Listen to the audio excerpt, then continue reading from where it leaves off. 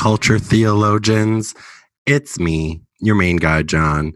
And first and foremost, you're probably going, I haven't heard your voice in a really long time. And you're right, you haven't. We took a small little break.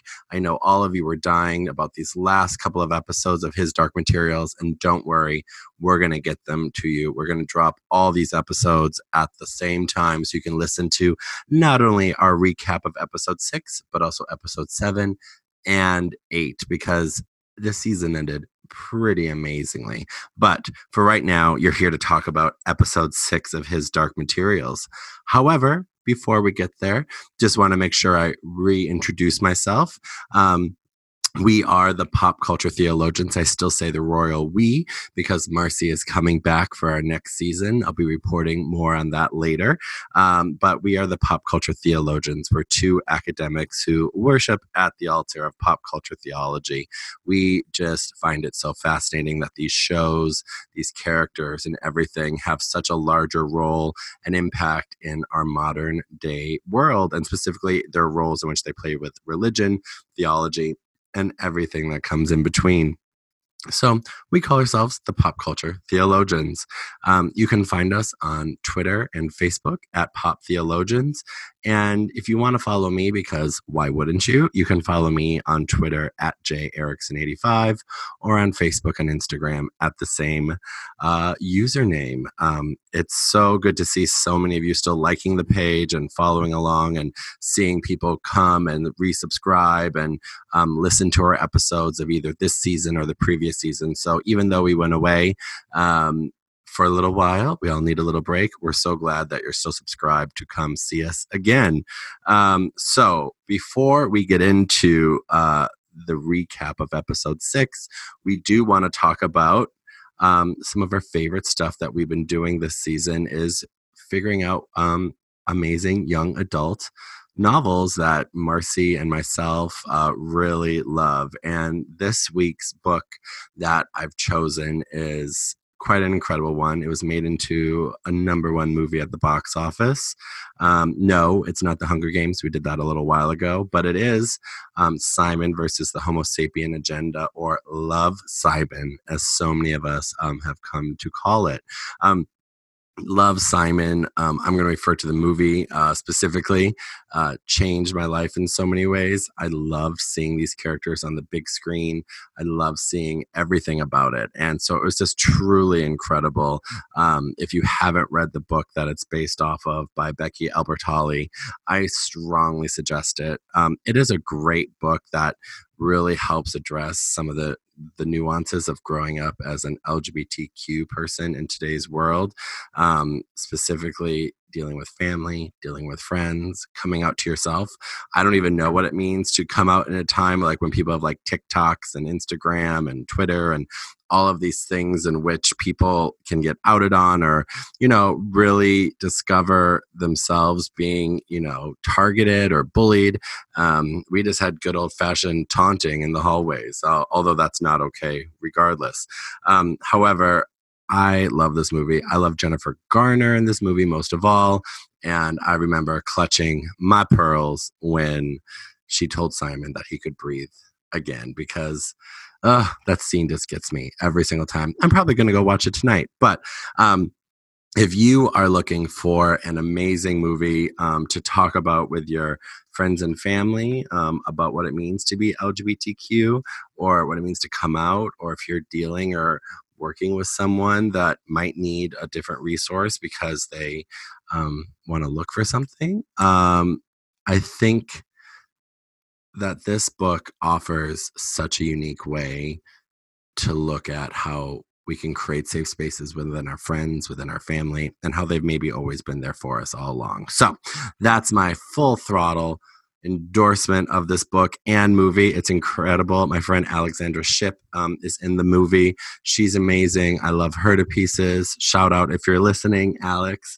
But there is so much amazing young adult literature out there that deals with these topics, and we need more. We need more literature that deals with LGBTQIA plus issues.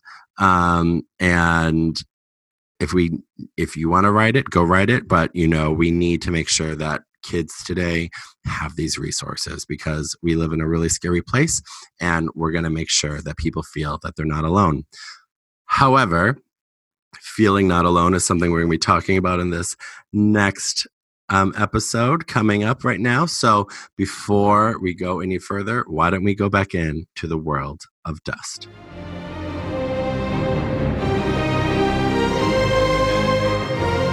Okay, so many of us know with this show, demons are the entire story. His Dark Materials has this appeal to so many of us because of these cute little furry soul-like creatures that many of us saw within the marketing, within the book, or the ones that we imagined ourselves kind of having, who would be our demons. Mine's a rabbit if you look at the graphics that we have for the episodes.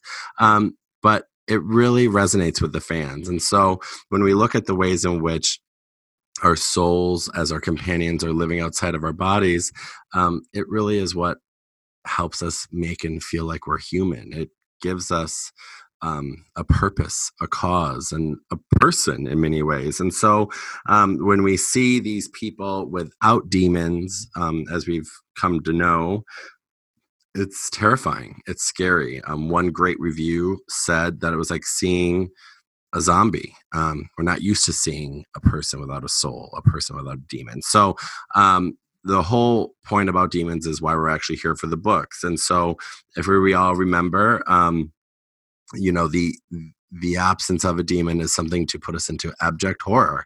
And so this week, with the episode titled The Demon Cages, it's quite a scary episode. It gets really dark, and we understand that the bond between human and demon is completely sacred. There's a reason why in the first episode they talk about that. They take the time to explain and set up the world, and why when we look at how the characters cross over into the other universe, they're not there, and what does that do, and what does that see? People long for their demon. So we really are continuing to focus on the bond, and the bond only gets more complex from here on out, but the stakes are really real. And we see that within some of the last episodes of this season. So posing as Lizzie, Lyra and Pan blend in among the captive children at Bolvangar. Remember, they were captured the last time. So they're posing in here. And, they're amongst all these other children who are terrified. And Lyra, being Lyra, the smart aleck that she is, she tells the children the truth of what's happening to them here at Bolvangar, because many of them don't know. Many of them don't realize that what happens after one of their friends goes away, or they don't see them, or they become an individual that they see with a shaved head because they're walking around, is starting to terrify many of the children and what goes on here. And this is really supposed to symbolize, some of the coldest reaches of hell and personhood, because the name of returning to this type of innocence, this type of singularity where children can be free and roam free, almost like the ways in which they're trying to get to the Garden of Eden, is invisible, and we can't get there for many reasons. Nevertheless, that it is Mrs. Coulter creating new ways to torment and destroy children from what they're doing. So we really have to look at how we continue to explain the role of demons in this world. So then the best part about this episode is that we see that Lyra is finally reunited with Roger, and we learn that the gobblers are experimenting on these children, and the process itself is called intercision, and it's to sever the bond between child and their demons. And what it is it's this place where individuals are starting to experiment and harm children. The ways in which the magisterium, which is obviously a reference to the Catholic Church, are abusing and severing the bond between children and soul, is no different than what we think about when it comes to terms of how the Catholic Church turned a blind eye to priests sexually assaulting and raping individuals. That is this no different than the type of severing of individuals' souls when you sexually assault or rape them. That's a type of separation from the body, and the harm that it does is unexplainable. And that's why Lyra, much like many other individuals, like activists in our real world, are trying to raise the alarms to tell everyone about what's going on and to tell everyone that they need to get out and that they're going to get out and that the Egyptians are coming. However, they need to figure out ways in which they can all band together right now, because right now they're just kids and it's in this big world, and adults are everywhere and they control it. But what Lyra does best, and I think we've shown throughout the series, is that Lyra's just as smart as the adults, probably smarter. That innocence is bravery, and that bravery is going to save a lot of people. So we start to see that, Lyra begins to convince Roger and another girl that the Egyptians are coming to rescue them, and she needs to start forming an escape plan. And so by forming the escape plan, they're going to be able to identify how they can not only get out of Bolvanger, but how they can get out alive with their demon still intact. And so what they do is that they put together a little plan, and they try to get away, but what they find is an opposite of an exit, and what they come to see is the realization of what they've been trying to run against. And it's the room where the children who have survived the procedure, there are very few of them, are there, and they have cage demons, or they're sitting lying and staring into this space that is completely away from who they are. And so their heads are shaved, and they're just sitting there counting these alarm bells. And what we understand is that these kids have lost a piece of themselves, their souls, and it's quite scary. And so one of the scenes that I found to be the most disturbing is when the two scientists are literally sitting there talking about how they've been killing children in the name of science, and that they're cutting their demons away, but they're trying to find a way to continue this mission that Mrs. Coulter has really put out, and how they continue to move forward to freeing people from this original sin, this sin that they feel like these demons are creating is, something that they're trying to do through this violent nature in this process. But then what happens, of course, is HBIC, Mrs. Coulter herself, comes to visit, and she wants to see her new little machine. She wants to see her new little toy.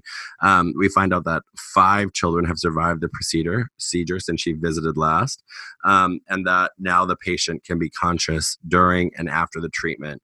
And so what this is a metaphor for is that it's like a lobotomy. Like, these kids can have this done to them and still, quote unquote, survive.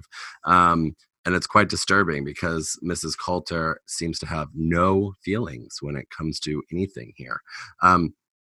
So Mrs. Coulter visits Bolvanger, and she's trying to hide from, I think a lot of the stuff that she doesn't want to recognize. She's obviously had a lot going on with Lyra, understanding who she is and maybe their role together. But the children understand and see Mrs. Coulter because she visits them, and it's a little disturbing with how she acts very mother-like to all of them when she knows what's going to happen to them. And so Lyra, however, is with all these kids, and so she has to hide from them because she doesn't want Mrs. Coulter to see them. And so what she does is has the best upper arm strength and leg strength I've ever seen, but she hides by hanging onto a bed. And so what goes on then afterwards is the scientists take Lyra and Pan and take them to this new separation machine, and put them in there to start the process. And what they're trying to do then is see how they can show Mrs. Coulter that they've succeeded, and that they're going to be able to continue to develop this scientific approach to separating demons from their children. But Lyra is going to be the one that gets it. And so what happens is a moment of true pain and agony, because of the bond between Pan and Lyra that we've come to love, or the bond between any demon and their human counterpart, as well as Lyra then starting to scream that she's going to recognize that she is the daughter of Mrs. Coulter. She uses that power to tell the people who she is, so that way they stop the intercision process and halt the experiment by then ultimately saying that the word mother still resonates with Mrs. Coulter. She comes in, she sees that Lyra is in the cage, and she screams mother, and she allows just enough time for them to shut down the machine and not harm Lyra. It's quite haunting because not everyone has this privilege of having someone like Mrs. Coulter as a mother.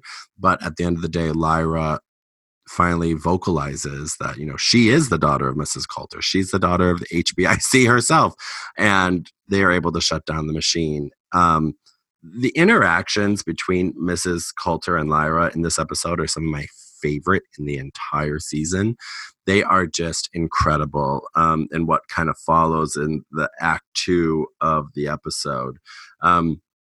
Because Mrs. Coulter doesn't treat Lyra as a child anymore. She's really talking to her about not only the process, but really about understanding that she is her mother and that she would never, try to hurt her. But what we understand is Mrs. Coulter wants to get to her end goal, and she's willing to sacrifice anyone to really get there. But something that she really said here that stuck with me is she says grown-ups are infected so deeply with dust that it's too late for them, and they're condemned to this life of sin and guilt. And this whole idea for this project is an attempt to escape sin, guilt, regret, trouble, pain, agony, and they see that as having a soul, having feelings maybe, is bringing to that, having this type of free will, this free choice that demons allegedly bring. They identify them as the root. The magisterium feels that they're the root. So she's convinced, like many other people who are helping with this project, that if they get rid of the demons, that everything will be okay. Sin ultimately is the problem. Sin was brought into the world in the Garden of Eden, but sin was brought into the world and causes people to do quote unquote bad things. This is where we really understand why Mrs. Coulter is doing this. Her former husband was killed by her. Sin drove her to cheat. Sin drove her to kill his wife's bastard and to drove Azrael to kill him and to do all these horrible things that started this whole cacophony of craziness that's going around. And so by trying to abolish sin, she's trying to abolish the guilt that she has. And so by attempting to ingratiate Lyra, which, by the way, doesn't work, she's trying to, I think, more importantly, verify to herself what this whole process means and does. However, that's not going to happen in Lyra's book. And so what she really comes to understand is that her mother is gone. It's actually not her mother, that it's this person that has a very strict set of ideas that she's going to follow and that she's going to continue to push forward no matter what the cost. And so she is without redemption. But the one thing that Mrs. Coulter also does value is power. So she knows that Lyra has an alethiometer, and she wants it because she knows the magisterium wants it. She knows that Lyra has a bigger purpose, and so she starts to lie to her. But Lyra, being Lyra, knows that she's too smart, and so she tells her it's in that tin can that where they hid the spy fly. And then Mrs. Coulter, in this really uniquely choreographed way with her monkey, her demon, which is just something that if you watch this entire season, their moves are so in sync and in line with each other. And the actress is just so amazing that what goes on here is that she tries to pry it open, and then the spy fly flies directly into her face, and Lyra and Pan are able to escape, and then they are able to lock her into the room by breaking everything with a fire extinguisher. And the scene that follows, this shriek that they both have at the door with each other, is a rage that is, I felt it through the screen. It is just like Mother, just like daughter.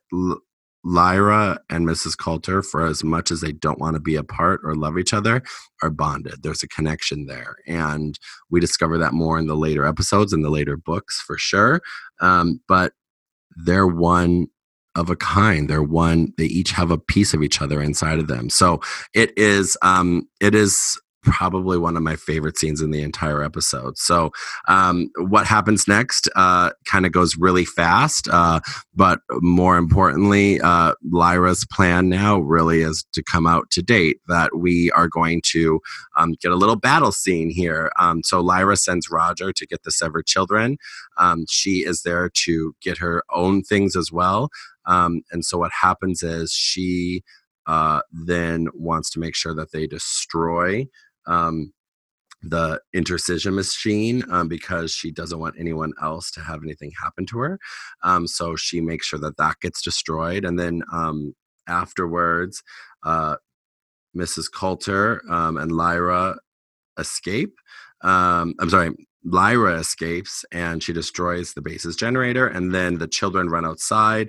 They're being attacked, however, but then who comes to rescue? Yorick Burnison, Lee Scoresby, and the Egyptians. And so they are there to help save the children. It's quite the battle scene. You have Yorick running around on top of things and just straight up murdering people.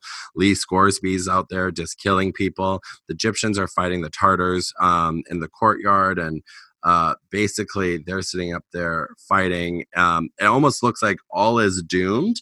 However, luckily the witch Serafina Pekkala comes and she kills the scientists and the mercenaries in like the quickest, coolest, one fell swoop, murderous action of them all. And she just cleans the slate and she wipes out every single one of them in just a matter of seconds. It's fabulous to watch. This whole episode is beautifully shot because it's in a very cold, desolate place. And it's hard to put life in that. But the point is to not have life because they're trying to end it by separating children from their demons. So they win. The Egyptians gather up the demons and the demonless children, the people that are still there, and they are going to leave. You see Mrs. Coulter leave, and she escapes. She has to crawl through like the vents and get away because she knows what's going on.